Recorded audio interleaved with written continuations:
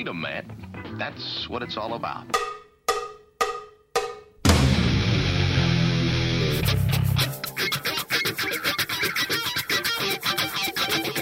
You've got to groove on freedom, like the good book says.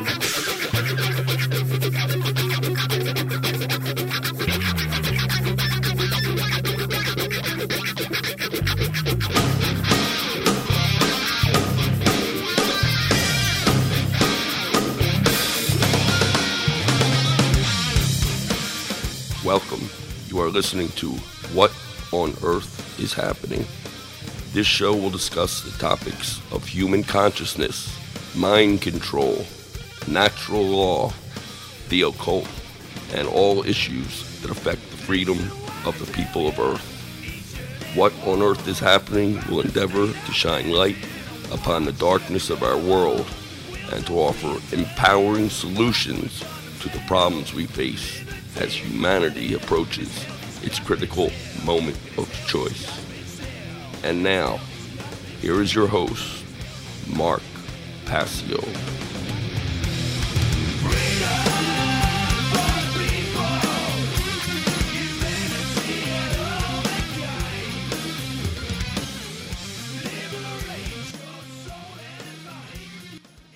Welcome, one and all. You're listening to What on Earth is Happening here on the Oracle Broadcasting Radio Network. I'm your host, Mark Passio.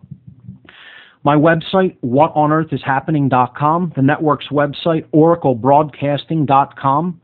Today is Sunday, November 4th, 2012.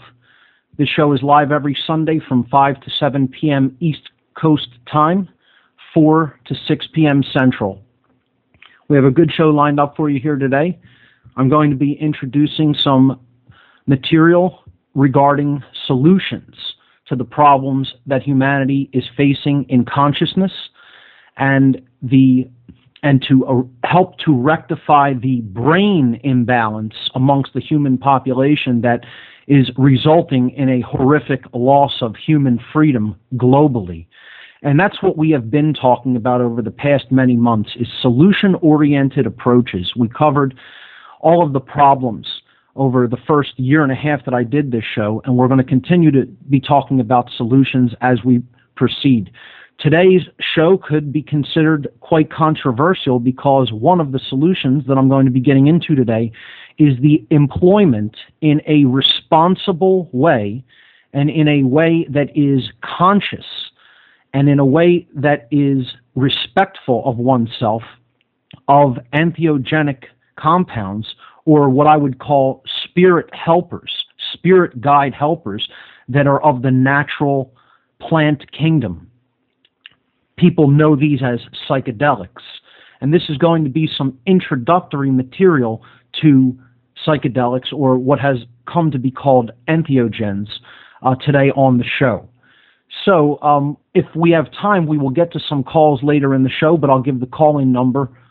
If we have time, we'll take some calls in the second hour. The call-in number for the show, toll-free, is 866-841-1065. Once again, the call-in number, 866-841-1065. Before we jump into the material for today, I do have a couple of quick event announcements. Of course, the Free Your Mind Conference, coming up here in the city of Philadelphia, April 25th, 26th, and 27th of 2013. A 3-day conference featuring top caliber whistleblowers from across the country who will shed light upon our world's problems and bring forward empowering solutions. This unique event will build upon the success of the first Free Your Mind conference with a continued focus to spread awareness on the topics of consciousness, mind control, subversive occult influences, holistic body, mind, spirit health, and solution-oriented approaches to the problems humanity faces in these challenging times. The Free Your Mind 2 conference will be taking place at the Arch Street Meeting House, 320 Arch Street in Philadelphia. The doors will open at 8 o'clock a.m. on each day, with the program beginning at 9 o'clock a.m. on each day. Featured speakers include Alan Steinfeld, Alfred Weber, Andrew Bashago, Ben Stewart, Bob Tuskin, Kathy O'Brien, Curtis Davis, Dr. Dream, Frater X, Freeman Fly, Jan Irvin, Jay Parker, Jim Fetzer, Larkin Rose, Laura Eisenhower, Lennon Honor, Loren Moray, Mark Passio, Mark Phillips, Randall Carlson, Ross Ben, and Sonia Barrett. And we will probably be adding 2 additional names to that lineup to bring the speaker total to 24 speakers. So those couple of last-minute speakers will be announced shortly as we confirm them. But the lineup is looking absolutely incredible so far. The advanced ticket prices are $30 for the conference on Thursday, $20 for the Thursday meet and greet with the speakers, including a vegetarian meal, and possibly including a music event. We are working on that as well, and I'll be announcing that if we can get it confirmed over the next week or so. The Friday conference, $40, and the Saturday conference, $40. For all 3 days, plus the meet and greet and possibly the musical event, again, once that is confirmed, $120. For more speaker information, speaker bios, and ticket information, please visit the website for the conference at www.freeyourmindconference.com. I've been telling people for the last several weeks the best way that you can help and support this conference is with an advanced ticket sale. Get your tickets in advance. You'll save some money instead of buying them at the door, and you will be helping if you buy them now. If you buy them in advance, you will be really helping us to offset the tremendous costs associated with bringing all these speakers from all over the country. Travel is very expensive. It is not cheap. Lodging is very expensive. It is not cheap. We're putting a lot of money into bringing all of these people together. That's what a conference is. That's what makes it different than any other kind of event. It means, the word conference means to bring together. This is about bringing people together to help build upon their knowledge base and activate them, get them motivated, have them activate their will to go out and spread this awareness to other people. That's what the entire event is all about. So we tried to make it as reasonably priced as possible, and the best way that people can support this event is to pick up your tickets in advance. Go to the website and you'll get information on how you can do that. I've been telling people an advanced ticket sale is better than a donation to the event. It will really help us, again, to bring all of these speakers into town. The second event announcement I have is the ad-free chip-in for the What on Earth is Happening radio show. Stands at $200. We need to raise $1,000 by January 31st in order to keep the show commercial-free through the February, March, April period. So please keep the kind donations coming for that purpose. It's been very successful so far, but again, if we don't raise the required amount by January 31st, the show will go back to having ads. So we don't want that to happen. So please continue to support the What on Earth is Happening radio show, and let's keep it commercial-free during the 2 hours of the show. I also want to say how the last couple of days have gone with promotion for the Free Your Mind event. I told people last week that I would be going to the Mind, Body, Spirit Expo event here in Philadelphia this weekend to do some promotion for the Free Your Mind conference. And I have to be honest about what I saw at the Mind, Body, Spirit event. There was a lot of nice, well-meaning people that turned up, but overall, I feel that this event is entirely about money and about just, vending items to people as opposed to really reaching out to people and teaching them something powerful and transformative. Now, that's not to take away from the speakers that did do presentations and events and had a lot of information to share. But I feel that it's way, way too leaning toward just the positive and not exposing the negative. And that's typical of the New Age movement, as I've talked about in the past. But overall, you see this total hard sell on a lot of what the vendors have to present and try to sell you there. And it really was about product placement and, getting sales in. And a lot of these items, too, are way overpriced, in addition to some of them of questionable usage. But I do think that the people are well-meaning and are into what they're talking about. But overall, I think the event is way too in the new agey category for my liking. There were some people there who do understand the dark side of things and are working to try to bring some awareness to that and bring some balance to that. But for the amount of speakers that they have, if you were to compare the value compared to something like what we're doing for the Free Your Mind conference, there is no comparison. Only a few speakers for this event, and if you paid to go to all of the events, it would have put you back almost $250 or maybe even more than that. I'm not quite certain about the exact cost of that, but for 24 speakers and a nice event at the end of the night on Thursday evening on the first day of our conference, it's for far less than even half of the price that an event like the Mind, Body, Spirit Expo was charging. That being said, we did reach out with a whole lot of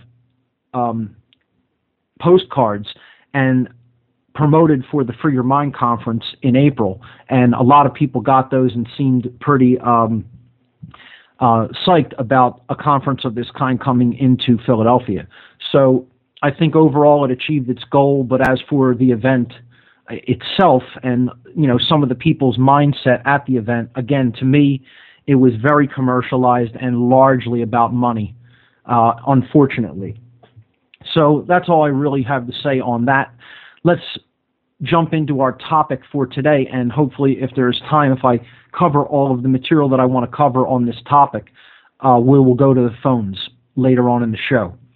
So, as always, with What on Earth is Happening, you can visit the radio show page of my website, whatonearthishappening.com. Click on the radio show tab, and underneath the player for the show, if you're not already listening there, you will see images for today's show, and there will be listed numerical links that you can click on to bring up a slideshow of related images that go along with the material that I'll be presenting here today on the show.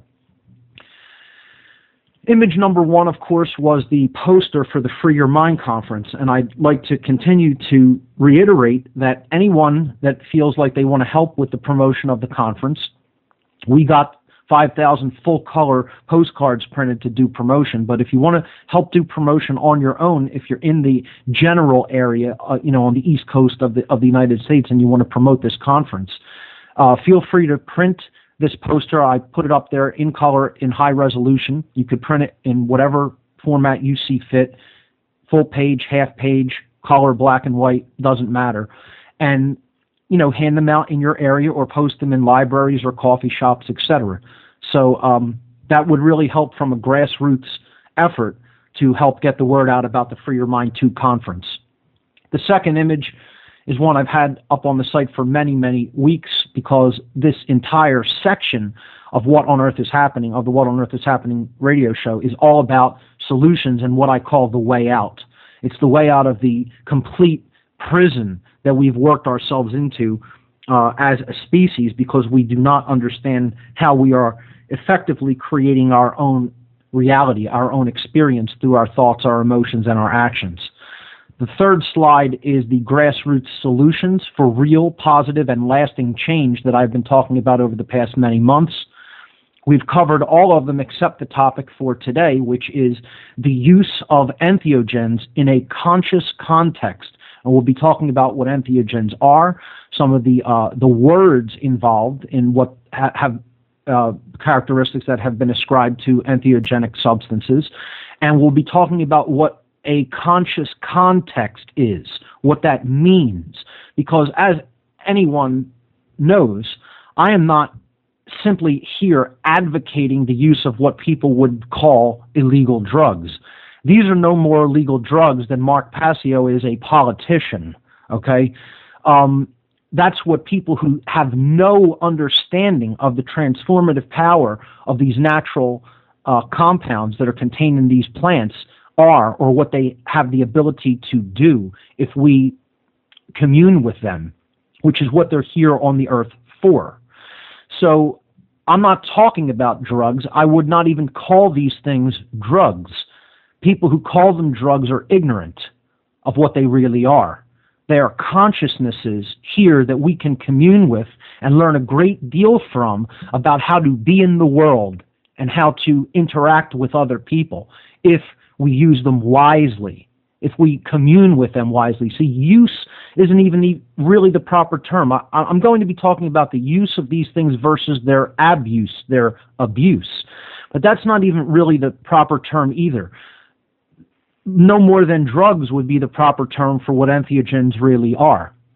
I would call them, again, spirit helpers, or they are consciousnesses, and we're not using them so much as we are, yes, we are ingesting the physical substance, but we're doing that in order to commune with a frequency, with a signal. These are carrier signals that are carrying vast quantities of information in the form of visionary experiences to us if we approach them with great reverence and respect, which is the intent of how to put them to use in our lives or to commune with them. So I want to make that distinction very clear before we even begin. The fourth image on the page introduces the term entheogen, okay, and there is an image there of the Amanita muscaria mushroom. People know it as the narcoleptic mushroom because it's not so much an active visionary trance state as something like the psilocybin-containing mushrooms, as it is a sleep experience in which there are dream visions communicated to the participant in the communication with this helper or guide. It's a very well-known archetypal image, which is why I used it for this section, to introduce this section, because people, basically have seen this image in fairy tales and books and things like that. And it's been associated with the Christmas season, the red and white colors, been associated with Santa Claus, etc. Okay, there's a lot of myths that go along hand in hand with these mushrooms and ancient shamanic cultures that have used them over time. But I used it because it's a familiar archetypal image in people's mind of the red and white capped mushroom. The word entheogen is very revealing, and again, when we break down words and we understand their real etymological meanings, we can come to understand what's really being said through the word and why it was constructed that way. And this reveals a great deal. The word entheogen is a rather new word, and it's been proposed by modern researchers to replace the word psychedelic because of some of the negative connotations that psychedelics have picked up due to some of their abuse by people. I think that's still largely fear-mongering, the stories of their abuse, and there hasn't been as much widespread abuse of psychedelics, although it does exist.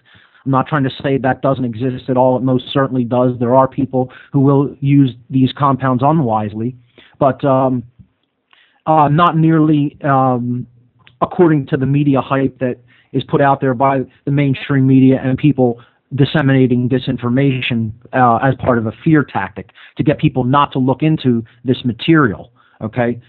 But slide number 5 shows the breakdown of the word entheogen, again proposed as a kind of replacement, a more accurate definition of what these things really are versus psychedelic. I personally prefer the term psychedelic even to entheogen, but I like the word entheogen as well because I think it explains it very fittingly once you understand what the word means through its etymological breakdown. So slide number 5 breaks down the word into its etymology. En, the root en, in the Greek language means within. This is a prefix that means within. Okay, so that begins entheogen. Theo, the part of the word theo, comes from the Greek language as well, which is theos. Theos means God or the divine, okay? So the heavenly, the godly, the divine, okay? Then the last piece of the word gen comes from from Latin, genere. Genere means to create, okay? So we put them all together and we have create divine within. So entheogens are helpers that can help us to create the divine within us. And I would say the word genere isn't even as appropriate. It sounds very good, but we're not really creating the divine within as so much as we are rediscovering it or revealing it. It's already there. That spark of the divine is already present. It may just be completely covered up by all the worldview poisoning, the dirt, the grime that we have accumulated, through the mass conditioning since we've come out of the womb, basically. And we're not, as a species, the majority of the human population is not expressing that divinity within them. It is completely covered up and suppressed. So what I think entheogens do very effectively, if they're used properly, if they're put to use properly, is to reveal the divine within. Okay? So I think that would even be a better way of putting what they do as opposed to creating it. It's not really creating anything new or that's not already there. It's kind of wiping away all of the grime and dirt and showing you what is already there, revealing the divine within. So image number 6 on the slides, if you're following at the whatonearthishappening.com radio page, breaks down the word psychedelics. Psychedelics are what people have traditionally been calling these substances, compounds, guides, helpers, however you want to look at it, for many, many years, probably for decades, since probably about the 1950s. I think the term was coined then. I'm not exactly sure. But, of course, we've known about these compounds, generally calling them hallucinogens, for, over 100 years. But the word psychedelics, I believe, was coined in the 1950s, if I'm not mistaken. Somebody may correct me on that. It may be earlier than that. But let's break down the word into its etymology, which is, the first part of the word psychedelic is psyche. Okay, the word psyche means, in Greek, mind. That's where we get the word psi, the prefix psi, like psychology, study of the mind, psyche. Psyche means the mind. And then the verb in Greek, delun, means to make clear. Okay, or in other words, to wipe away what is already obscuring something, to get all the dirt and grime out of the way, and to reveal what is underneath it. That's delun. Okay, so it means to make clear. So what we're doing is we're changing the mind. We're making the mind clear. We're getting rid of things. Psychedelics, entheogens, are things that are purgative. They get rid of things that we are attached to that are doing harm to us through our attachment to these erroneous and irrational beliefs and mental attachments. The fundamental axioms that are completely untrue and are harmful that we have become attached to through mind control. Psychedelics can help us to make our mind clear of them, to clear the mind, okay, to, in other words, basically reset us back to what we should be, which is someone who is open-minded. So I would say they make the mind clear by opening it to possibility. It is, if they are employed properly, they can help us to heal worldview.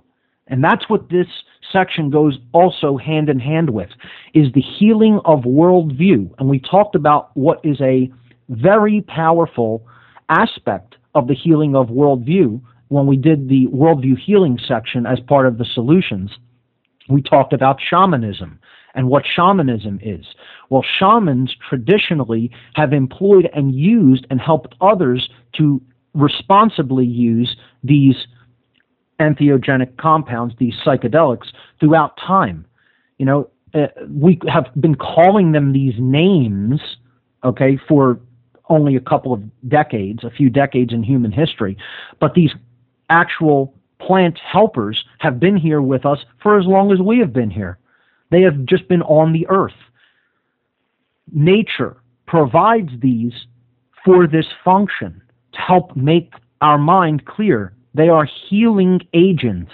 That's what they really are if they're properly understood. Again, for anybody that thinks that these are quote-unquote drugs, and even worse, quote-unquote illegal drugs, and should remain as such, and not be studied and not be used in a respectful and conscious context, you have no idea what you're talking about, plain and simple. Straightforward, just telling you right to your face, you have zero idea what you're talking about. You don't know what they are, regardless of whether you may even have experience or have heard of someone else's experience with them, because you're only reacting to a fraction of what these things are totally about, and not seeing the bigger picture. The biggest part about what they are about is the transformative possibility that they hold if they are, again, used wisely and respectfully. That's largely due to people buying into a particular worldview and listening to poisoned mainstream propaganda in the form of mainstream media, and or reading one small thing or accepting the quote-unquote authoritative information that comes out of medical literature, or even worse, politicians' mouth or lawmakers' mouths. Okay? I'm going to get into, in the second part of the show, the issues of self-ownership that go along with the exploration of the self through these substances, and how that is the only thing that should have any bearing on whether anyone uses them or not. There's no other consideration as to the legality of these things. And so people will say, well, are you advocating that people break the law? Yes, I would say I am advocating that, because that is an unjust, immoral law that assumes the ownership of yourself. Because if someone claims that you may not put something into your body, they're claiming ownership of your body. And I say that that should be wholly rejected at all turns. You don't own me, you don't own my body, you don't determine what goes into it. The end. The end. And that's the only consideration that exists when it comes to any compound, whether it be a particular kind of food, raw milk, cheap, whatever. Any substance. If I want to go and take some lye and drink it down with some water, then that's my business, because it's my body. And somebody may not say, oh, you may not do that. Why? That's a claim on your own body. So we'll be getting into that and how that is slavery by definition as we look at this issue. To get back to the breakdown of what these things are and what they can do for us, ultimately we're talking about real sacraments. That's what they are. These are the active sacraments of old, the active sacraments of ancient communication, not religions, but direct gnosis, communications with otherworldly realms. That's what these things are. This is where religion came from as it became watered down, and the direct gnosis, the direct experience, the direct knowledge from these realms began to be removed and said, this is off limits for you, humanity, and now there will be a priest class that will commune with the realm of the divine, and we will tell you what its dictates are, and we will tell you, what it wants of you, because this was all about control. So shamans that had once helped people navigate the landscape of the self through these substances became degraded and became sorcerers, and eventually that they just became the common everyday priest, the priest class. The ones who still maintain connections like this with these other worldly realms through a lot of psychedelics and entheogenic compounds have become the dark priest class. At the highest levels of the occult, if you don't think that they're working with these substances and as a mechanism of control in the wrong way, because again, this can be done to properly help people to navigate the waters of the spirit, to properly help them to come to a greater understanding of the self. And as any other tool, which is ultimately what these things are, yes, they're spirits in and of themselves, but again, we can employ them in a particular way in which you could look at them as a tool set, and that's how certain shamans will look at them as. And these tools can be used for ill as well if they're not used wisely. And if there's a level of ego into which this priest class is taking these substances from. So I would say that is absolutely what has happened. And if you look at the dark side of the occult today, this priest class absolutely works with these compounds and tries to keep them off limits for other people, because they're keeping that they're intellectual in the sense that these tools have helped them to gain great knowledge, but they're still not holistically intelligent because they're using them for a completely immoral reason, which is to control other people as opposed to help to enlighten other people. So we have to understand that the higher levels of the occult, this is one of the tools in their tool set as well. But that is not to say that the tools are bad in and of themselves. If they are used for the right reasons, again, they can be powerfully transformative of the mind, and they can help to affect great healing as far as our worldview goes. And I will tell you this, before we move on with some of the breakdown of some of these words that are related to psychedelics, had I not employed entheogens in my awakening process, I don't think I would have come out of the dark and poisoned worldview that I did emerge from. And I would not have started exposing all of the elements of the dark occult. And it may be possible that I may even still be of that mindset and still working with those elements had I not employed the help and the guidance of entheogens, psychedelics. I greatly attribute my own awakening process to the employment in a knowledgeable and respectful way, in a conscious context. And again, we'll be talking about more about what that means in my own past. Had I not employed that in my own past, I probably would not be here doing what I'm doing, exposing the dark occult and the mind control techniques and the solutions that we can employ to free ourselves from all of this darkness and negativity in which we find ourselves. So in that respect, they were, for me, true sacraments. True sacraments. Again, the religions controlled by this priest class who is still directly assessing these realms through these substances detaches humanity from them so it can't receive the balance that they can provide. And we'll talk about that in the next slide, how they do bring us to a center point or a balance point and act as a true medicine. And they become the priest class that is now giving people proxies in the form of sacraments. Well, here, take this inert bread. Take some unleavened bread and receive it as a sacrament. It's not going to do anything to your mind. It's all about your belief in it. Drink this wine, this sip of wine, and take that in as a sacrament, but it's not really going to do anything to you. And these are all symbolic analogs for what was really once done, taking a small amount of a substance, eating it, and it transforming you, drinking a small amount of liquid, and it transforming your mind, giving you a visionary experience, helping you to commune at a deeper level with yourself and with the divine energies that are all around you. And now it has been turned into a proxy of itself. Now you're receiving an inert sacrament as a part of religion. And the priest class, the real priest class, even controlling the other believers, who have become priests and are giving this to, the unknowing, giving it to the even deeper unknowing, okay?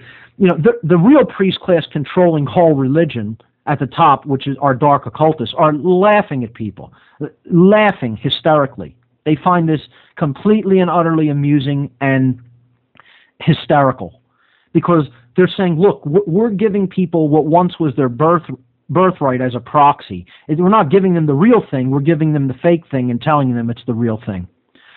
And to commune with these other realms as our human birthright, that's been removed and legislated away by people who actually believe they can do that, and other idiots who then go and follow their orders, and will arrest people and put them in cages and try to take their freedom away because of something that is their natural right and their birthright. So, for anybody that's listening involved in law enforcement, probably no one like that probably listens to my show, and I know that that's a generalization that I'm making, but I feel anyone that's actively involved in that task is completely and utterly asleep. Whether they will admit that or not, that's the case, and probably can't hear anything I'm saying because they're so deep in the trance, so deep in the mind control. And if they got hit with a really big dose of something like what some of the substances I'm going to talk about today, maybe that would show them, a different aspect of themselves and show them an aspect of truth that they continuously resist in this world, because they just love following orders, and they just love listening to psychopaths who tell them what to do, and then these people who follow them believe they're real men somehow, when they're little infant boys that don't have an ounce of courage in their entire lives and probably never will, and dare to think they own somebody else's body, and they're going to go break somebody's door down for smoking in a plant or taking some natural substance that grows in the earth. The nerve of you is all I have to say. The nerve of you to think you ever have the right to do that. I would say the nerve of anybody to ever believe that anybody has the right to do that to another human being. Now, again, I'm going to talk about the responsible usage. I have talked about health extensively on this show, and I would never say do something that pollutes the body. That's not what this is about. This isn't about abuse. As with anything, you can abuse it. Can these be abused? I would say yes, they can. Some of them would be very difficult to abuse because of the power involved in them, and many people would not start, doing them at an insane pace or dosage because of, what some of the experiences would become like. So I would say they're probably the most difficult thing to abuse when it comes to any substance. But can they be abused? Yes, it is possible to abuse them. Okay, especially if you're approaching it in the wrong way for why you should be using it in the first place. And we're going to talk a little bit about that in the form of escapism. Okay, but to go back to the fact that anybody listening, if you still think that this isn't a natural right of man to explore his own consciousness and to learn more about himself and the realm that he's operating in, you yourself are sick. I don't know how much clearer I can put it. You are ill. It's not even that you're just wrong. You're wrong and you are sick. And you yourself would benefit from an experience with these compounds, because the sickness that you have is worldview poisoning. You are damaged inside. Your brain is damaged. Your soul is damaged. And I'm not going to give it, sweetly to you on a baby spoon or with a little milk bottle. I'm going to tell you you're ill and you need this. That's what shamans of old simply would have done. They're not going to baby spoon feed people into this. They're going to tell you, here's what's wrong with you. Do something about it, or continue to be sick and create damage not only to yourself but other people around you. And then you're going to live in that experience. See, you think you're going to be isolated from it somehow, that you're separate, and you're not. You're not separate from it. People who would continue to advocate the prohibition of any substance. I talk to people about prohibition of alcohol here in the United States in the 1920s. Well, when it wasn't prohibited, before prohibition laws passed, well, it was looked at as okay. Well, okay, that's a moral activity, and you're allowed to put alcohol in the body if you want. Then prohibition laws are passed, and suddenly the people who were doing that yesterday are going to be jailed for it and their freedom taken away. So how is something being illegal? How does something being illegal, legal or illegal, make it moral or immoral? It does not. That's the answer. It's just the arbitrary dictates of a psychopath who thinks they're God, telling people what they can and can't do.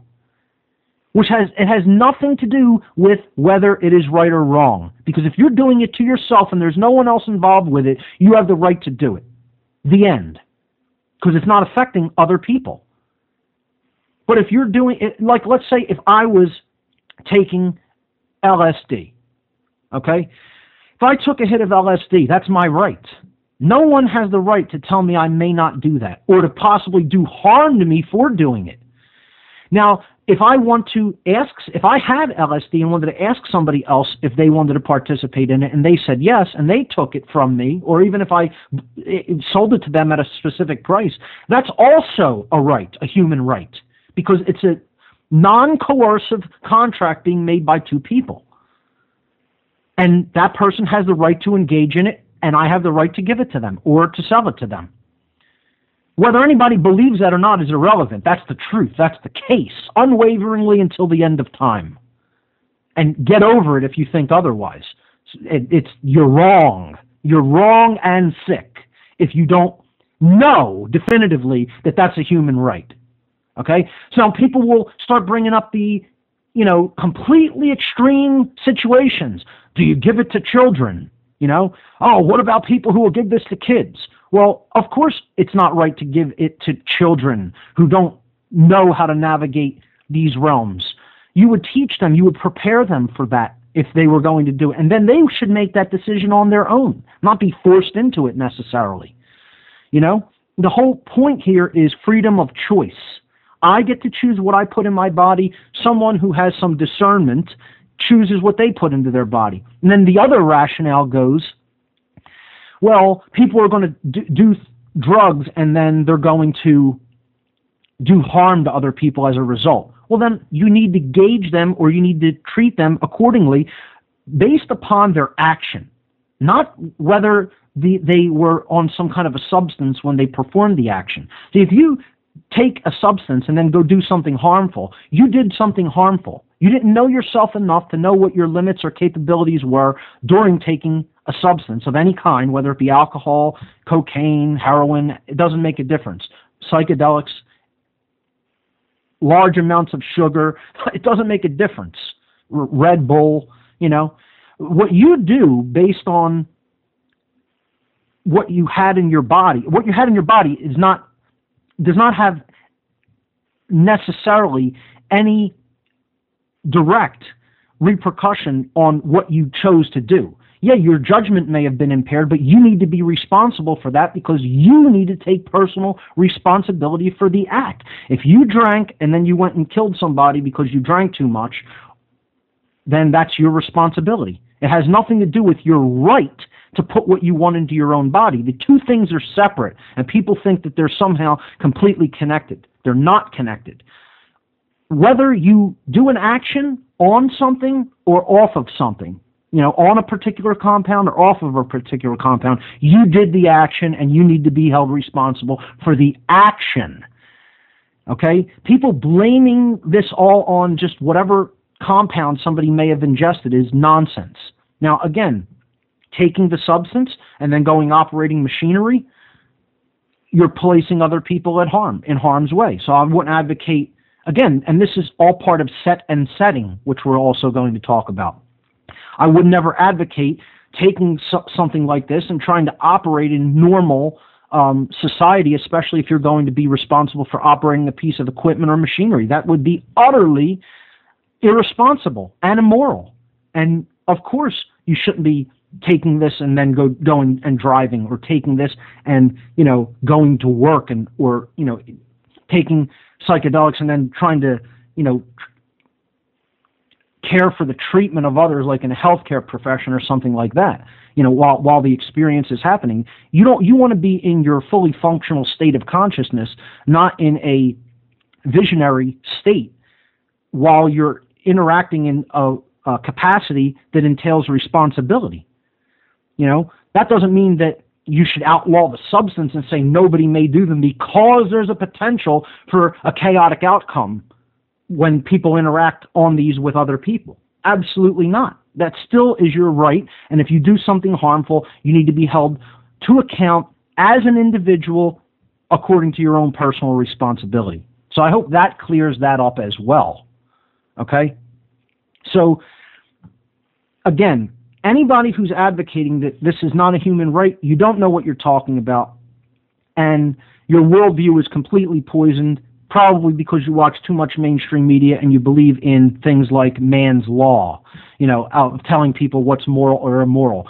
So, like, to go back to the example of prohibition, suddenly prohibition, alcohol consumption and sales went from being moral to being immoral. And now people can have their freedom taken as a result of participating in that activity. Well, either the activity is moral or it's immoral. There's no in between. Either it is a right or it's not a right. Man does not get to make up what rights are. You cannot create a right. Rights are self-existing. They're inherent to creation. The Creator created right and wrong. Rights. Okay? It is inherent to the universe. That's what rights are. Man didn't make them. Man cannot make new ones. Man cannot unmake rights. Cannot take rights away that already exist. Oh, the diseased psyche of man believes he can do that, but it never actually occurs in point of fact reality, which is different than the diseased distortional thinking, the constructs that exist in a completely diseased brain. One has nothing to do with the other. And I'm talking about the actual moral right to do something based upon moral right and wrong is inherent. So it is a right for me to consume alcohol. It is a right for me to say, I'm going to give this other adult human being alcohol if they want it. That's a right. The same thing applies to any substance, any compound. Doesn't make a difference what it is. I think injecting heroin would probably be one of the worst decisions anybody could possibly make, but I would die for their right to do it. I would die for a junkie's right to inject heroin into their arm. I would protect that right by whatever amount of force is required to protect it. And unfortunately, not enough people are willing to step up and do that, to take that action, to even agree that that's right to do, to protect someone else's right to put what they want into their own body, because they're trapped by fear. Fear. All about what might happen, the fear of chaos. And this is part of what I'm going to talk about at the Free Your Mind conference. The fear of chaos is what's keeping humanity enslaved. The possibility for chaos has to be embraced. Without embracing chaos itself, you need to embrace the possibility for chaos. Otherwise, you cannot be free. So I tell people, hey, drink as much as you want, do as many drugs as you want. It's your body. You're harming it if you don't use it, if you abuse it. Okay? But if you go and start harming others, then it becomes everybody else's business. That's where it's no longer about a right, because you've engaged now in a wrongdoing. The understanding according to natural law. Taking a substance, everyone has a right. Doing an action that causes harm, you don't have a right to do. So you need to gauge the action that the person is doing to know whether it is a right or not a right. If I take a whole bunch of psilocybin mushrooms, that is my right. If while on the substance, I go and damage someone else's property or hurt them, that is not one of my rights. And I would need to be judged based upon the action that I took that harmed someone else, not that I happened to do it with a substance in my body. That has nothing to do with, and again, I would say there would be no excuses. If you're drunk, impaired, and you go and shoot and kill somebody, that's on you. You did the action. If you weren't responsible enough to be able to rein in your action because your judgment was impaired because of what you put into your body, that's on you. And people need to understand this and make the discernment, make the understanding between the two things. So anybody that believes in prohibition, first of all, you got to look at how it doesn't work anyway. Look into Law Enforcement Against Prohibition, LEAP, who I feel doesn't go far enough because they never talk about the self-ownership issue. But, look at why they're telling you that all forms of prohibition don't work. And you need to look deeper than that at the moral issue involved. That you can't make something immoral one day, and then you're going to repeal that law, and it becomes moral again. Either it was moral to begin with, or it was immoral to begin with. And if you understand it has nothing to do with anything except self-ownership, then you understand the putting of any substance into the body, no matter what it is moral, which means it is within the parameters of right under natural law. It is a right. And nothing anybody can ever say or has ever said from the dawn of time until the end of creation will ever change that or make it a different way. That is the case. That is the truth. That is simply the way it is. So I don't know how much more definitive and 100% I can be about that. And the proof is in the understanding of rights. And some people will say, well, what proof do you have of that? The proof of the objective knowledge of the difference between right and wrong is the proof. The understanding of natural law is the proof of that statement, that it is true and will eternally be true. So, to go back to psychedelics or entheogens as sacraments, as active sacraments, we can break down the word sacrament. This comes from two Latin words, and I'm on slide number 7 now, the etymology of sacrament. Sacrum in Latin means holy, sacred, like the divine. Sacrum, it would be actually pronounced. Sacrum means holy, sacred, or like the divine. And then we have mente. And again, look at how similar. This is really almost the same as entheogen and psychedelic, if you really think about it, especially entheogen, to reveal the divine within. And psychedelics means to make the mind clear, okay, or to unpollute the mind from the, worldview poisoning that it has been infected with, okay? So the word sacrament means from sacrum, holy or sacred, and then mente in Latin means mind. The actual first person form,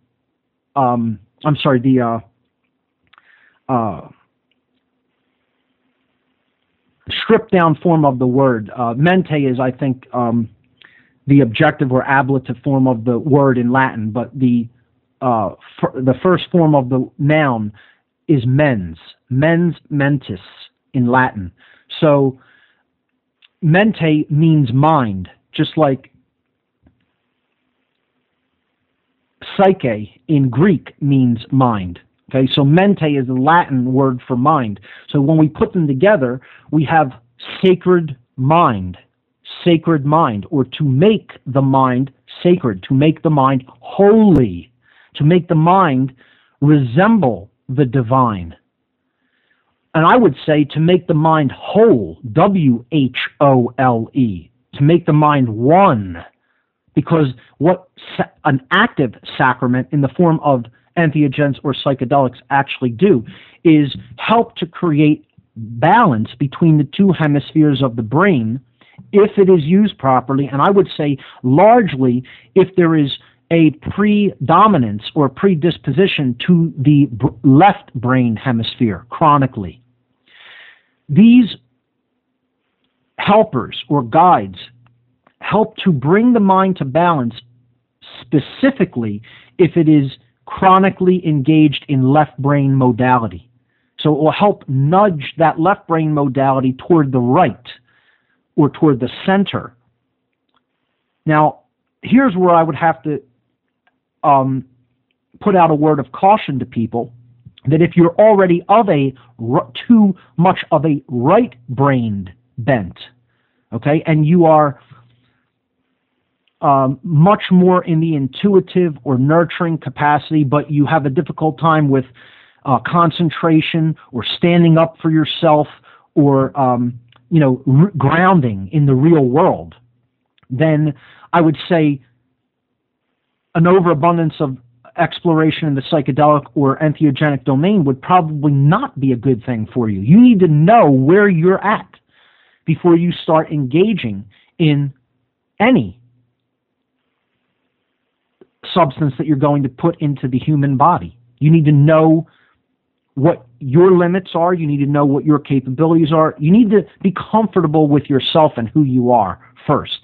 I wouldn't advocate for people who are just completely erect to just dive into this, especially not on your own.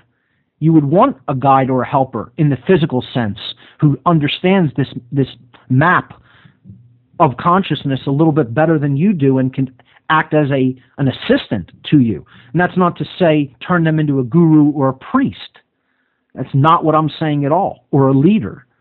I'm saying you need to do your own research. You need to do your homework, your own due diligence, and understand what you're going to be doing. Read experience reports. We could talk about all of that and some, places to do some of that at, some resources. But this is about largely helping people who are in a left brain mind state to come to a place of balance. So I would say for the right brain among us, you probably would not want to, again, engage chronically in the use of psychedelics. I would say it would be okay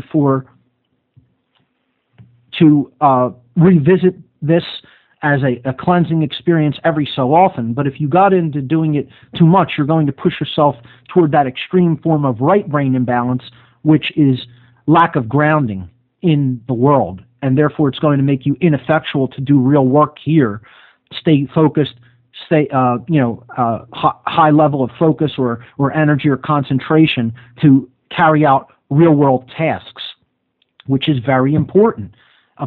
This is connected with will. That left brain side is as important as the right brain side. It has to do with getting things done, with engaging the will, with reaching out to others and, holding a point of attention and focus. So the right brain among us, I would say, could benefit from the usage of these in a sparing capacity, but the left brain among us would probably benefit in a much greater way from these substances and probably need it more so, much more so, than those who are already have characteristics that are largely skewed toward the right brain in their personality already. The left brain need it far more because they're of the dominating type. They're of the completely worldly, with no spiritual vision, with no open-mindedness toward the spiritual world. And therefore, these substances can really help them to open their mind and break out of that prison of the left brain, which we talked about as one of the big tactics of mind control and helping people to stay in the dominator mindset. We'll put this up on the other side. You're listening to What on Earth is Happening. We'll be right back after this quick station.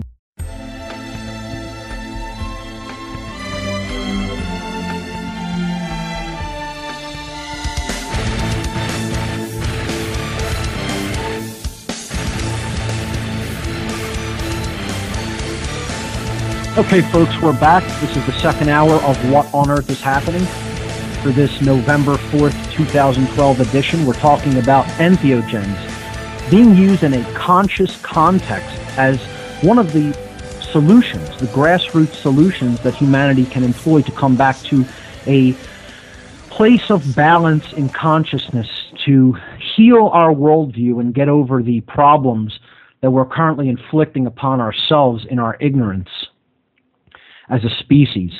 So we were breaking down some of the words that are associated with entheogens or psychedelics. They are true sacraments. They are active sacraments as opposed to being inert sacraments, which modern religions offer. The proxy of a once active sacrament. But moreover, and I would say probably more so than anything else, what these things really are is medicine.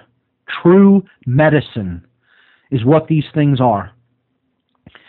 And in the sense that they heal or help us to heal worldview, we have to be open to working with the Spirit, to commune with the Spirit that we are working with. Okay? We have to be open-minded enough to do that. This isn't about just that you take it, it does all the work. You have to take it, again, in a proper set So set and setting is something I wanted to touch upon that is often heard regarding the proper, respectful employment of entheogens. Set means mindset. It's short for mindset. Your mindset should be prepared. You shouldn't be looking to do this for escapist reasons. And if you're looking to do it as such, very few people get away with that, at least for any length of time that they're going to be working with these things. Yeah, you might get a joyride once or twice, but after that, Terence McKenna described it as, they're there with a clipboard, these spirits in the other realms that you'll be communicating with, and they're like, got a clipboard saying, well, has he been here before? Why is he doing this? Has he shown any progress in the real world when he goes back? And they're ticking off the check mark boxes on that clipboard, and they're going to give you the spirit guides in that realm are going to give you the experience that you need if you're using it for the wrong reasons. And that's why it's difficult to get into an abuse pattern with some of these things. I think with some of the synthetics that is more possible. And we'll talk about cannabis abuse a little bit toward the end of the show too. But in general, some of these things I'm talking about are so powerful and transformative that it's difficult to abuse them. Many would say that psychedelic mushrooms don't have an abuse profile, nor does dimethyltryptamine, which I'll be talking about as well.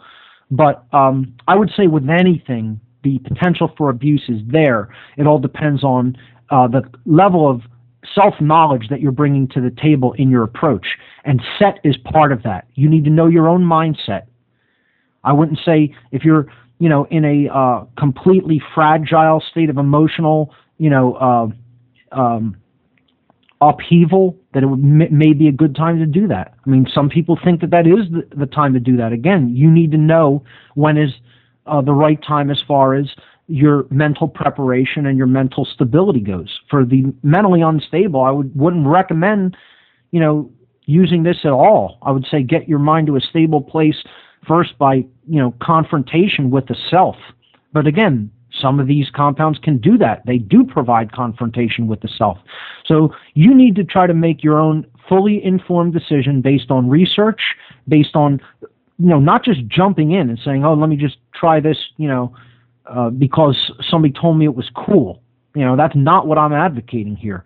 I'm advocating doing your own research, understanding what you're going to be ingesting and communicating with, and doing that for a reason that doesn't involve escapism or just wanting a joyride on some substance. That's not what this is about. This is about transforming consciousness for the better, activating oneself, getting to know oneself at a deeper fundamental level, and getting over existential angst about consciousness ceasing at physical death. I think some of these substances can help one to do that in a very profound way. Dimethyltryptamine certainly helped me to do that in a profound way. I tell people after I commune with that spirit helper, if you will, that was the end of all my existential angst about consciousness being the cessation, ceasing at physical death, death being the cessation of consciousness when the physical body dies. Because there is nothing that could possibly explain the strangeness and the profound spiritual connection in that realm when you're looking at it from a perspective of consciousness versus the physical world. So I would say that people really need to have some basis of self-knowledge before jumping in with both feet into the water, so to speak. It's not about just going into this blind. And there's a lot of research on the internet. There's a lot of experience reports. You want to be familiar with what you're going to be, quote unquote, getting into. Okay? And you want to be going into it, again, for the right reasons, which is knowing the self even better. Okay? Coming to understand natural law even better, because these things will put you into touch with what you're doing to others. They will make you empathize. You will be confronted with your own negative behaviors. In many cases, these guides do this in the throes of the experience. I would say there's a compound, well, psilocybin certainly will do that. LSD has been known to put somebody through the rigors of self-psychoanalysis as well. Iboga has that potential as well, an African entheogen. So if someone isn't ready to confront themselves, I would say these are substances which most people will want to steer clear from. Again, and that's many people's take on them. Wow, that really made me confront my own shit. So I don't want to go anywhere near that again. A lot of people have that experience the first time, and then they never want to go back and go for another spin. Luckily, that wasn't my case. I had some experiences where it was really making me look at my own worldview and how I was completely mistaken.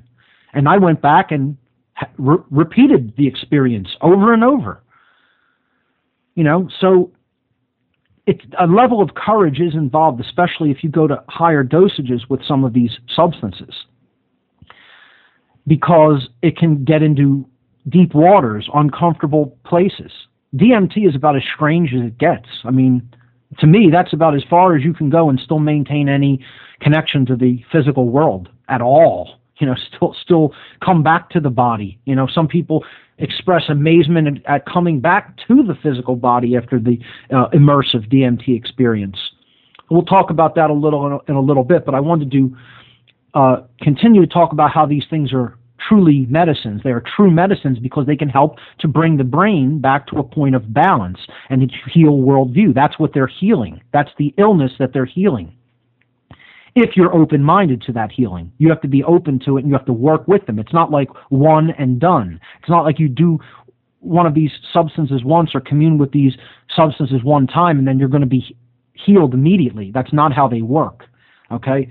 It's about revisiting that realm and working in that realm and confronting yourself when you are not on that compound and, after it drops you back down, it takes you up the elevator and drops you back down on the ground floor. And so now you know where your work is, what your work is to do upon yourself. That's how it's been described by many researchers. It doesn't take you up to the top floor and just leave you up there. It takes you up to the top floor in the elevator. It opens up the doors, shows you what's up there, and it says that's what you have to work toward. Closes the doors, drops you back down on the first floor, and kicks you out of the elevator, and says now go and do the work to get up there on your own. That's the best way I would have to describe what entheogens, psychedelics, true sacramental medicines really are. They show you what your work is to do, but you have to do it yourself. This isn't a crutch. Anybody that thinks that this is a crutch, you're sorely mistaken. Anybody that thinks this is all about a joyride, you're sorely mistaken. This is about a tool through which you need to do work. That's what entheogens are actually about, if they're used properly. For those who know what their intended use is. And yes, there is an intended use. I hear people say, I can use them however I want. Well, yeah, you can. You could use a hammer however you want too. It doesn't mean it's always going to be in a wise capacity. Yeah, you have the freedom to go and abuse them, but good luck with that. Let me know how that works out for you, especially with things as powerful as what I'm talking about. Okay, so medicine, let's break down this word. It comes from Latin, 2 Latin words. Many people have never looked into the etymology of the word medicine, and it's fascinating when you do so. True medicine, okay, which is what entheogens are. The word medicine comes from the Latin, medi, which means the middle, the center, or the point of balance. The middle, the center, or the point of balance, medi in Latin, M-E-D-I. And then C-I-N-E, the second part, comes from the Latin sinus, as most people would pronounce it. In Latin, it would actually be pronounced kinus. Kinus means ruin or destruction. Ruin or destruction. So let's think about this for a minute. Medi kinus, right? To bring ruin, to a place of balance, to bring destruction to a point of balance, back to the middle, back to the center, to bring devastation or destruction back to the center, from the total extremes that aren't assisting us or helping us, back to balance. So from either, particularly what they're talking about is left brain imbalance. But medicine can bring one back from, in the case of psychedelics or entheogens, medicine in general can bring you back from either right brain imbalance, left brain imbalance, different forms of bodily energetic imbalances. It's about bringing ruin back to a place of balance, back to the middle, back to the center, from the imbalance that led to the destruction. So a very interesting etymology of the word medicine in and of itself that many people do not know. So let's talk about what some of these medicines are and how they have been used traditionally in shamanic cultures, by shamanic cultures, to do worldview healing, to assist in worldview healing. One of the most known entheogens, which many people will not categorize as an entheogen, I certainly would, is cannabis. The two main forms of cannabis being cannabis sativa and cannabis indica. Cannabis sativa, this is more commonly known as marijuana. It's a family. It's the cannabis is within the hemp family, and this is commonly known as pot, weed, marijuana, a million other names. Okay, but cannabis sativa and indica are the two main varieties of cannabis which contain THC, or tetrahydrocannabinol. Tetrahydrocannabinol, which is the active psychoactive ingredient in cannabis. The sativa variation of the plant will give an energetic change in consciousness, or an energetic high. It will basically put you more into an active modality where you will want to do things or be up, awake, aware, during the experience. The indica variation, again, and it's very rare to even find a 100% strain without any, because a lot of hybridization has occurred with these plant species over time. So there is almost invariably a blending between the sativa and indica varieties, but the indica, if it is much more of an indica strain or hybrid, will produce more of a body effect and a calming effect or a down type of effect than the sativa variety. This plant in general has been demonized for reasons that are very understandable if you know the real reasons why they're demonized. This substance can help one to transform their worldview, heal many physical illnesses, not necessarily in the smoke form, but if you take a tincture of its oil. The oils contained in the plant have very powerful healing properties from a physical point of view, especially when it comes to different forms of cancer.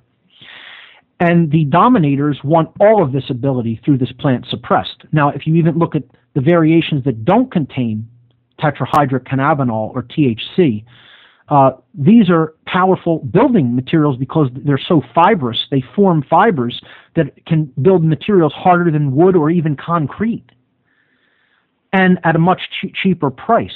So the corporations that control building materials don't want to see this used. The medical corporations and big pharma don't want to see this medicine used because it would put them largely out of business in their cancer treatment business, because it's all about a business. It's all about raking in the dough from sick people, from dying people with their nonsense chemotherapy that is just murdering people, and people think it's doing some kind of good when in fact, you got to pray that it kills the tumor before it kills you, because it's totally indiscriminate radiation. But the other reason is they don't want people to experience the transformation in consciousness if this substance is used wisely. And again, can it be abused? Can cannabis be abused? Absolutely it can.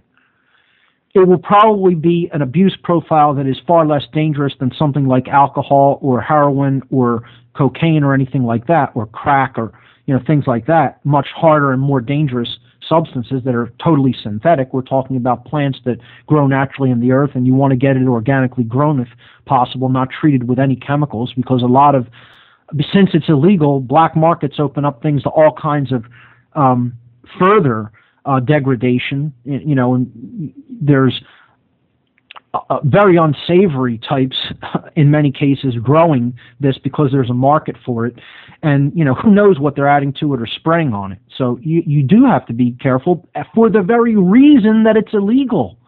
You go to a place like Amsterdam where it's legal, you'll get some of the highest quality strains were cared for, grown by conscious people, and it's absolutely amazing the differences that you'll see compared to some generic cannabis that is grown in the United States simply for profit by who knows what drug cartel down in Mexico or anywhere else. So the illegality actually affects the quality all the time, and that actually creates more harm that there's prohibition laws passed in regard to these substances, making them type 1 compounds even. They can't even be researched on by the medical community. No, because they don't want people understanding their transformative capability. They don't want that. They're not interested. The dominators are not interested in that. They're interested in keeping people totally in the left brain prison, because that's where they can either be controllers for them or become controlled by other people, especially if there's two forms of brain imbalance present toward the left and right side, where you believe you can be a controller and you can be controlled by others or answer to others in a hierarchical system. And this form of left and right brain imbalance is highly, highly prevalent when it comes to anybody in the control system, thinking that they're the controllers, like military and police. Military and police aren't just in left brain imbalance. They're in left and right brain imbalance. I've talked about that many times, where they believe they're in charge of somebody else, but they also believe they have to completely answer and follow the orders of someone else. So, wanting to dominate would be left brain imbalance, and accepting that someone else gives you orders and you follow them unquestioningly is the ultimate in right brain imbalance. So there's nobody who could probably benefit more from some of these medicines than people in a state of consciousness, or I should say unconsciousness, as people like that. But the substance is suppressed. The plant is suppressed for a reason. They don't want the communication. This is communion. That's another word I should have put up as a breakdown. Maybe I'll add it afterward. Okay. Communion is what these things are. See, that's what we call a sacrament in traditional Christian religion. The sacrament that is given is called communion, which means to come together, okay? And munere means to think. So it's bringing thoughts together, okay? It is interaction at a mental level, at the mental plane, with these spirit helpers. You're taking the mind into that realm. That's why it's called traveling, tripping in many cases, with some of the substances we'll be discussing. You are traveling. You're traveling into a different mental domain, and you're encountering knowledge, information, knowledge about the self, knowledge about that realm. In many cases, as with psilocybin-based mushrooms and DMT, you will encounter what would be considered spiritual or non-corporeal entities. And again, you also have to realize you'll be encountering consciousnesses in here. Some people will say these are all aspects of ourself that we simply have to deal with and come to confront and know better. And some will say, oh, they are actual discorporate consciousnesses in the, etheric field of energy that exists all around us. I would say both are true. You encounter both aspects of the self, and you probably encounter aspects of entities that do exist around us. But hey, when you understand the unified field of existence, of course it's all one thing, and that is all just consciousness, and it's all aspects of ourselves. Okay, so fear cannot be taken in to this realm. It's difficult because you'll be encountering strange places, especially at what people call heroic dosages of these compounds. And one of the substances that makes travel like that possible is the psychedelic mushroom that contains psilocybin. You see some of these substances that are all natural grow from the earth. I'm not going to talk about any synthetics at all. In my opinion, the stuff that grows in the earth is what we need to commune with. And the exception that I would make to that is the extraction of DMT into its actual base form. The concentration of DMT coming out of leaves, grasses, or root barks. I still look at that as a natural psychedelic. People will look at that as a synthetic because it is going through a chemical process to do that, but the alkaloid is simply being removed from the plant. There is a slower form of DMT absorption known as ayahuasca, which I'm going to break down as well. So let's look at we talked a little bit about cannabis, and it is a entheogen, particularly in a higher dosage. I would say it can produce a similar mental effect and a similar immersive effect as something like LSD, especially if it is consumed as opposed to being smoked. That's why many people will bake it into cookies or brownies, etc., and eat it. It definitely has a more powerful effect when consumed orally, directly into the stomach and gut than it would if smoked. So we looked at cannabis a little bit. Let's look at psilocybin-containing mushrooms. Psilocybin produces when ingested, and again, mushrooms usually taken either in smaller dosages up to about, maybe the 5, 6, 7 gram region of dried 50 to 60 gram region if they are still fresh. Very high dosage would produce an effect almost similar to the dimethyltryptamine experience, but would last several hours. Psilocybin and DMT are chemical cousins, very similar indole ringed molecules. Okay, and if you look at the chemistry of these compounds, they're very, very simple. They're not very complex molecules. The DMT molecule, only 20 atoms, I believe. The psilocybin molecule, which is 4-phosphorylated DMT, is very simple. And the molecular complexity would not account for the variety and strangeness of experiences that is encountered during them. As people say, well, when you engage these compounds, how do you know you're just not making up the experience with your own mind? Well, that's a question that obviously is asked by someone who has not experienced some of these realms that I'm referring to. Now, with cannabis, you probably won't get into any kind of a deep, immersive, otherworldly realm, but certainly with a high enough dosage of psilocybin-containing mushrooms, such as Psilocybe cubensis and others, you most certainly would.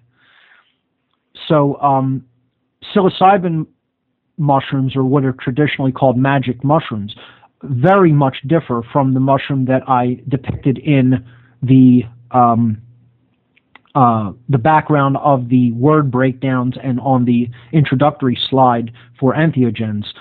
That is the Amanita muscaria mushroom, which greatly differs from the psilocybin-containing variety.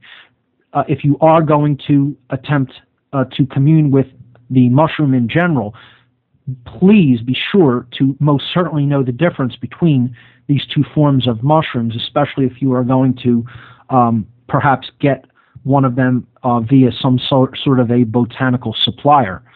Amanita muscaria, they call it the narcoleptic mushroom, is not a active experience. It is, again, an experience that you engage in during some sort of a trance-type sleep. So you will be unconscious to the real world, the physical world, in taking a large dose of Amanita muscaria, whereas on psilocybin-containing mushrooms, you will still somewhat be able to engage the real world on lower dosages, but at very higher dosages, it will also put you in more of a trance-like type mind state for a couple of hours. Now, and again, the entirety of the experience, the rise, peak, and return to normal consciousness would be in the realm of several hours with the psilocybin mushrooms, possibly up to 8 or 10, depending on what you took and the dosage and strength. But it's a very visual experience in comparison to something like cannabis, which largely will work upon the mind and body. The visions that you will see are highly geometric, often containing audible hallucinations, and often involving communication with seemingly spiritual realms or entities. And again, you want to know yourself first, and you want to venture into the lesser waters before you go plunging into the greater waters. There are people who disagree with that approach and say just jump right in with both feet and take the heroic dose immediately. I am not an advocate of that. I know Terence McKenna sort of advocated that. I happen to disagree with his approach in that respect. I think for more experienced people, that's fine. I think that you would not want, in many cases, I think that will scare people away who don't have enough open-mindedness and willingness to work upon themselves and their own, shadow aspects or the shadow self. I think for someone with a little bit of trepidation or hesitance, you would want to start off small and work your way up to the bigger dosage. I think that's more prudent, quite frankly, and I think it's better advice. I would say, maybe the one place that doesn't hold true, because I almost look at it as the dimethyltryptamine experience is practically all or nothing. That's not exactly true. You can have a non-immersive experience that is somewhat, transformative, but with DMT, you want the full shebang, so to speak. And it can actually be difficult because of the method of ingestion, which is smoking, unless people were, actually had medical grade DMT and were going to take it intravenously, which I also don't really recommend because you want to be comfortable, and that to me isn't a comfortable way of experiencing a spiritual helper. But when DMT is smoked, it is active because it is inactive orally because of its chemical structure. The monoamine oxidase of the intestinal tract breaks it down and prevents it from entering the blood barrier if it is ingested orally.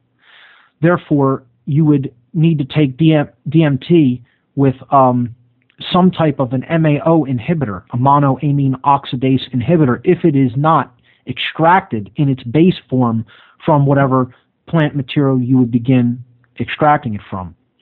So DMT, or dimethyltryptamine, another indole, binary ringed indole molecule that is very, very, very similar to serotonin, or 5-HT.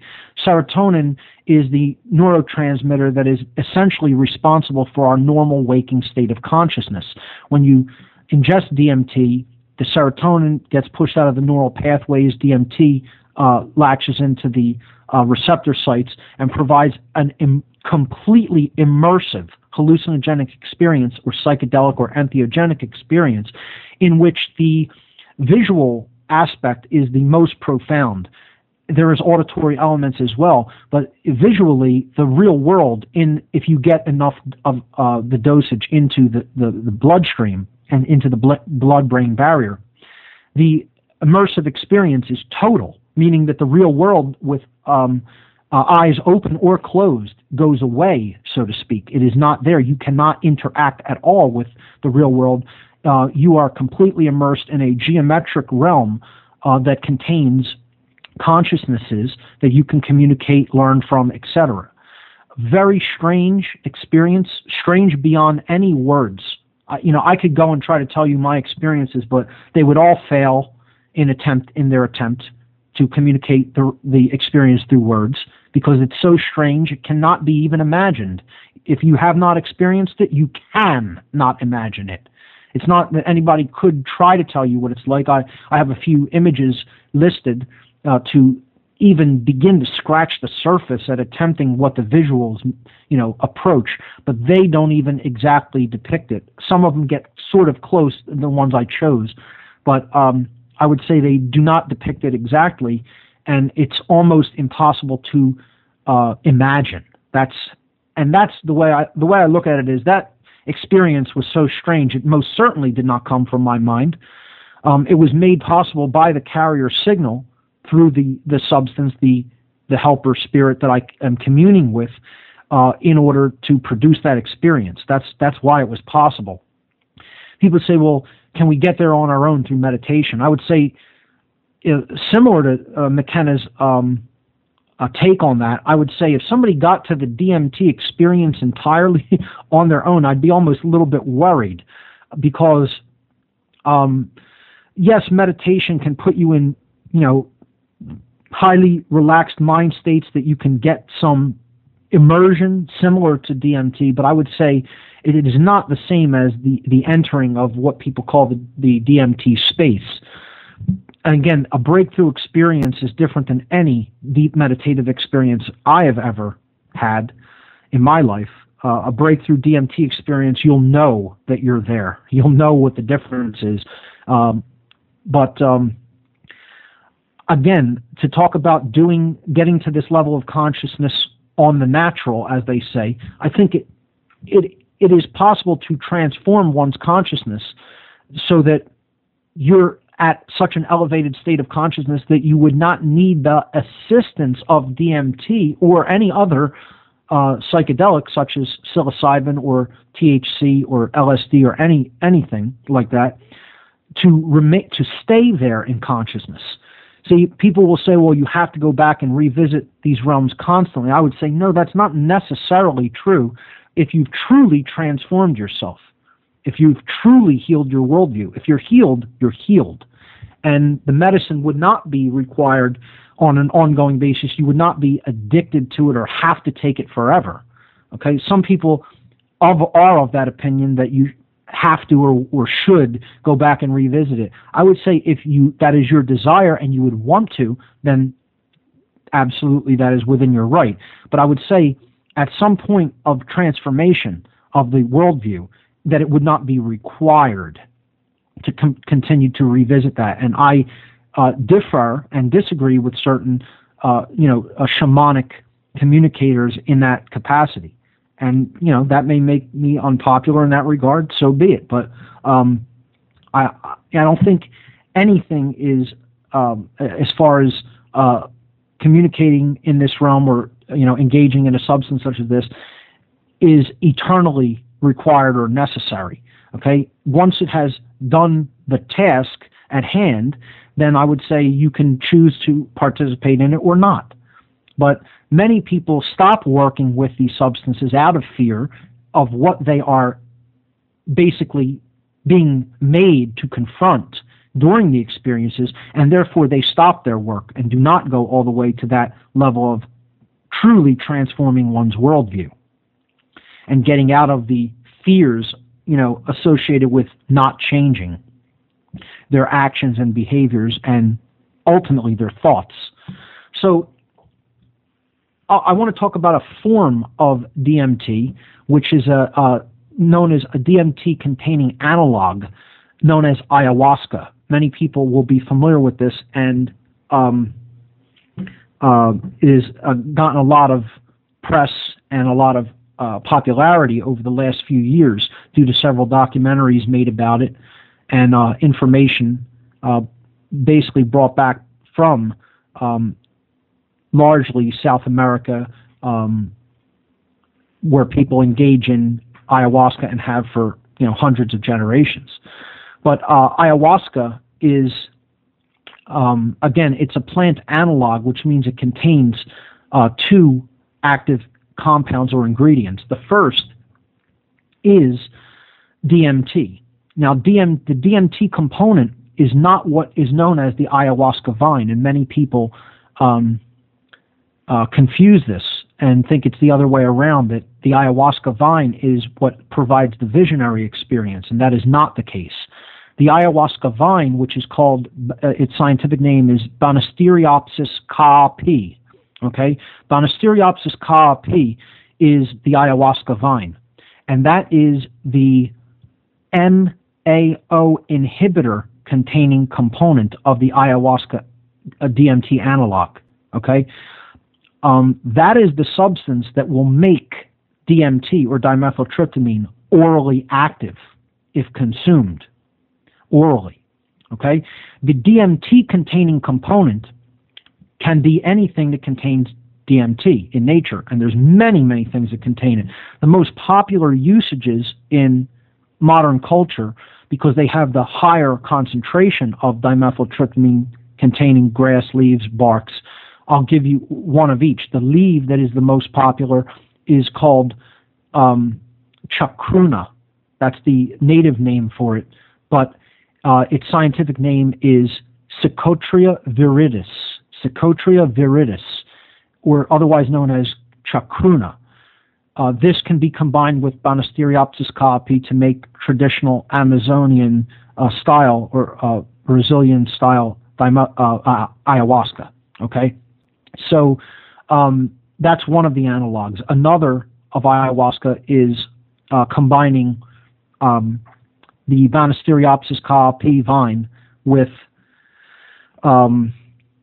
Mimosa hostilis root bark. Okay, and Mimosa hostilis has a very high concentration of dimethyltryptamine alkaloids in it as well. That's another ayahuasca analog. A third would be combining the vine with the phalaris grass. Okay, it's called Phalaris arundinacea, or I believe it's called canary grass, reed canary grass, something of that nature. But if you combine any of those three DMT-containing plants with the ayahuasca vine, which is the MAO inhibitor, then you will have an ayahuasca experience, which is a slowdown of the very intense, pure DMT immersive experience, and it will stretch it out. It will make it more gentle and stretch it out over a period of 4 to 5 hours. This is the traditional way that the DMT substance has been ingested for visionary experience in indigenous, tribal, or shamanic cultures throughout time, especially in the Western Hemisphere. And that form of taking DMT as a visionary experience through ayahuasca is how the indigenous peoples consider is the proper way to commune with the dimethyltryptamine visionary component. And when asked how they understood out of all the species how to combine this vine, which is what makes the DMT orally active, the answer that many of the shamanic cultures and the shamans of their culture gave was, we were told to do this by the plants themselves, by the forest. We communed with them in our normal waking state of consciousness by simply coming into our own presence and our own quiet state and listening and meditating. And we received this information in those altered states of consciousness that they said, if you want a deeper immersive experience, then this is what you combine. These are the medicines to combine. And it is looked at as a sacred indigenous medicine by many religions throughout the world. I believe the União do Vegetal is one of the more widely known. They won a big court case that went up to the Supreme Court about the right to use this as their sacrament because they wanted to try to make it illegal in the United States. Sick people who think that they have a right to tell other people what they can and can't ingest went so far as to try to take a sacrament away from a religious group and say you can no longer engage in the traditional tribal sacrament that you've been engaged in, your people have been engaged in for thousands of years. I think that's, just as insulting as them telling that anybody else that they may not ingest anything into their own body. But because it was for a religious purpose, it garnered a lot of media attention, and they did finally win their court case from the dominators, court ruling to finally say, we're allowing you as a religious sacrament to be an exception to our law. But again, that's all I really. There's one other psychedelic that I think I want to cover, which is iboga. Okay, iboga, Tabernanthe iboga. Its scientific name, and this is a root bark that is traditionally communed with in the African continent, namely the western region of Africa, the Gabon region, and this is a helper that definitely can bring balance to the brain, especially when one is in a severe state of imbalance through the abuse of other substances. This is also why Tabernanthe iboga and its extracted form, which is ibogaine, is not promoted in the United States, and many people do not know about it because it can help if it is used properly. And again, iboga can be one of the more dangerous entheogenic compounds because at a certain dosage, it can actually kill you. It can become poisonous and kill you. You have to very carefully weigh out the dosage of a compound like that, which is, again, why caution. Know yourself. Know what you are about to engage in. Do your research before attempting to do anything. As with anything, it's all about knowledge. It's not about this. Again, I'll reiterate, it's not about a joyride. It's not about escapism. It is about knowledge and transformation.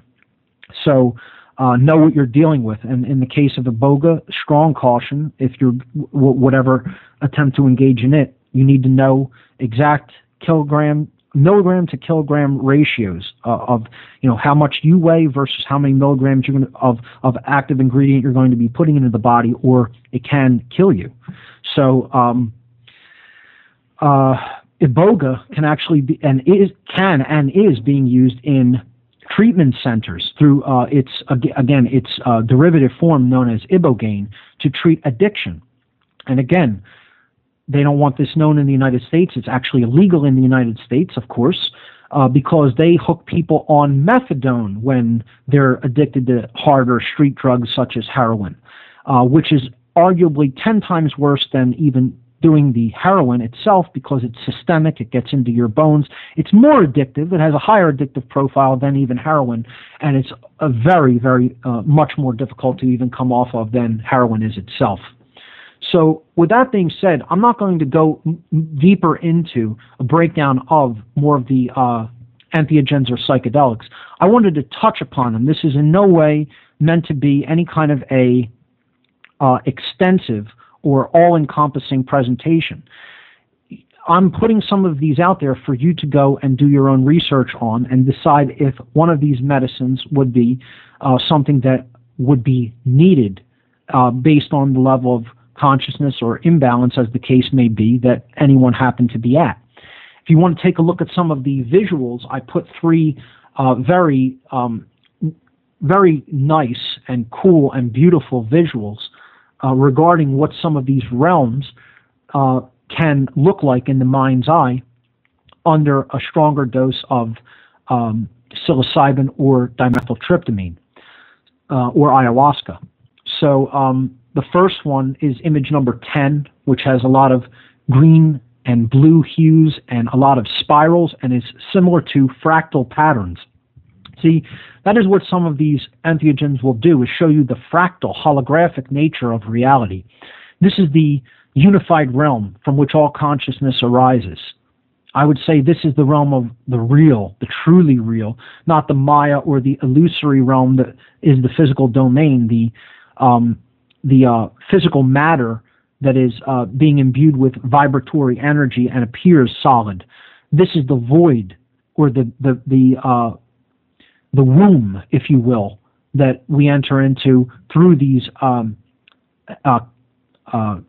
spirit helpers and the carrier signals that they help us to engage and lock into to see the base version of reality. This is the construct, so to speak. This is the holographic realm that then gets infuses through the void, through this actual geometric, the spiritual womb, infuses the vibratory energy into this realm, which we call the physical world, and that's how it generates this seemingly physical holographic reality that we call the universe. I like the work that David Icke has been doing on the nature of reality. I like the work that David Talbot did in his book, The Holographic, or what Michael Talbot, I believe his name was, The Holographic Universe. I like the work that Terence McKenna has done in explaining, trying to verbally explain the experience in some of these realms. And I like Nassim Haramein's work with the void, the potential energy of the void. And another gentleman to check out when it comes to the unified field of consciousness is John Hagelin, who is a physicist, a theoretical physicist. I don't know if he's a cosmologist, but definitely a theoretical physicist that has talked about not necessarily psychedelics, but the unified field level of consciousness and how that is the projector for the physical experience that we, day-to-day experience that we live in. So a lot of this backed by hard science, but again, these are the helpers to get to the realm of realizing this, of showing it directly to yourself in a one-to-one experience. It's gnosis. It's not theory. It's direct experience with that realm of the divine. And another image, slide number 11, if you're following on the slide, shows a depiction of what might be considered a being, a non-corporeal being or entity encountered in one of these realms. And yes, it does get that strange. Have I encountered entities or beings similar to this during the experience with DMT? Absolutely. And it gets stranger than that. That would, I would say, would be mild if I encountered a being such as that. It gets even stranger. Now, people could say, oh, well, is it just geometries blending? You'll know if it's just geometries blending together looking like a face, because they will attempt to communicate with you, most certainly. And again, I could go into all my experiences. They get very strange, most certainly. But it's almost pointless because words would fail, and it would be impossible to describe. And it's also impossible to really describe what they're communicating because they don't communicate like us. It's almost nonverbal communication, and it's often communication through geometric forms. So, different people can decode it differently, and it can actually be, that information can be taken into the real world and employed in different capacities. So it will be different for everyone. The key here is the existential doubt that it has the power to remove and therefore transform your understanding of reality as a result. One of the most accurate depictions that I've seen so far is image number 12. And this is very similar to what an immersive DMT experience will produce. And I mean, that will be wrapped around you. And it can get even stranger than that. The motifs of the Aztec, the Maya, Inca, other South American cultures, the Hawaiian motifs of the tiki idols, the tiki gods, etc. You will encounter these types of motifs very, very often. Often you'll see the green motif, the forest or woodland, the green man motif comes up over and over again. Elves, fairies, gnomes, all different types of entities, descriptions of entities ascribed to different beings that are encountered in some of these realms. Is it real? I would absolutely say that it is. Is it powerful? It is beyond powerful if you approach it the right way. Again, the set and setting being important. Setting meaning the actual physical surroundings, the physical location that you're going to choose to partake in such an experience. You should have exercise a modicum of control over the environment you're going to do it in. Again, as I said, mindset is the first thing to consider, but then the actual physical setting that you're going to partake of whatever experience you're going to partake in, you want to make sure you're going to control that environment, make it comfortable, make sure there's no distractions or noise, as I would say, as quiet as possible, unless you prefer music. But the setting can be as important as the mindset that the experience is approached from. And again, this is all about personal responsibility. You need to be responsible for your own actions. I'm not, again, advocating the irresponsible use. I'm advocating the responsible employment of substances that can be powerfully transformative in human consciousness. It is all about the balance of the human brain, particularly if, again, you are of a left brain bent. These can help bring that devastation that has been done through the imbalance of the brain to the middle, to the center, to the point of balance, and to a point of healing, if, big if, it is approached with the proper mindset, okay, which is that sacred context that I'm talking about. The use of entheogens in a conscious, sacred context. And again, many people will disagree with that and say, go and use it however you want. Again, I feel that's foolish. I think there is a proper use and an abuse. There is a proper way to use a tool, and there's a proper way to really screw things up using tools. Well, so with that being said, it's all about self-respect, as everything else comes back down to responsibility and respect. Okay? And those are two of the R's. The third R in the solutions that I talk about is remembrance. This can bring us back together if it is used wisely. And ultimately, okay, it is about self-ownership. The prohibition effort has gone on for too long and needs to just be refused. And people need to step forward and say, yes, we are going to experiment with our own consciousness. Yes, this is a human right. No, you are not going to jail anybody for doing it. And if you attempt to do so, we're going to put down that effort by whatever means we have to do to put it down. And that's the courage it's going to take to say no, because these psychopaths are not going to stop with their abusive, immoral laws. They're not going to just stop doing it and say, oh, we were mistaken, sorry. That's not going to happen where we're at. Believe me, I would love to see that happen, but unless more and more people educate cops as to what rights are and what they are not, don't expect to see that happen. If you continue to buy into the whole bull that this isn't a human right, to use your own consciousness as you will and to ingest whatever you will into your own body, as long as it's not harming someone else, then you don't understand enough to rectify the wrongs that are being done by police and governments throughout the world. It's telling people what they can and can't put into their body. That's called slavery, ladies and gentlemen. When you say to someone else, you may not ingest this, that is a claim of ownership on their physical person, on their physical body, and that's called slavery. To tell someone, I'm telling you that's off limits for your consumption.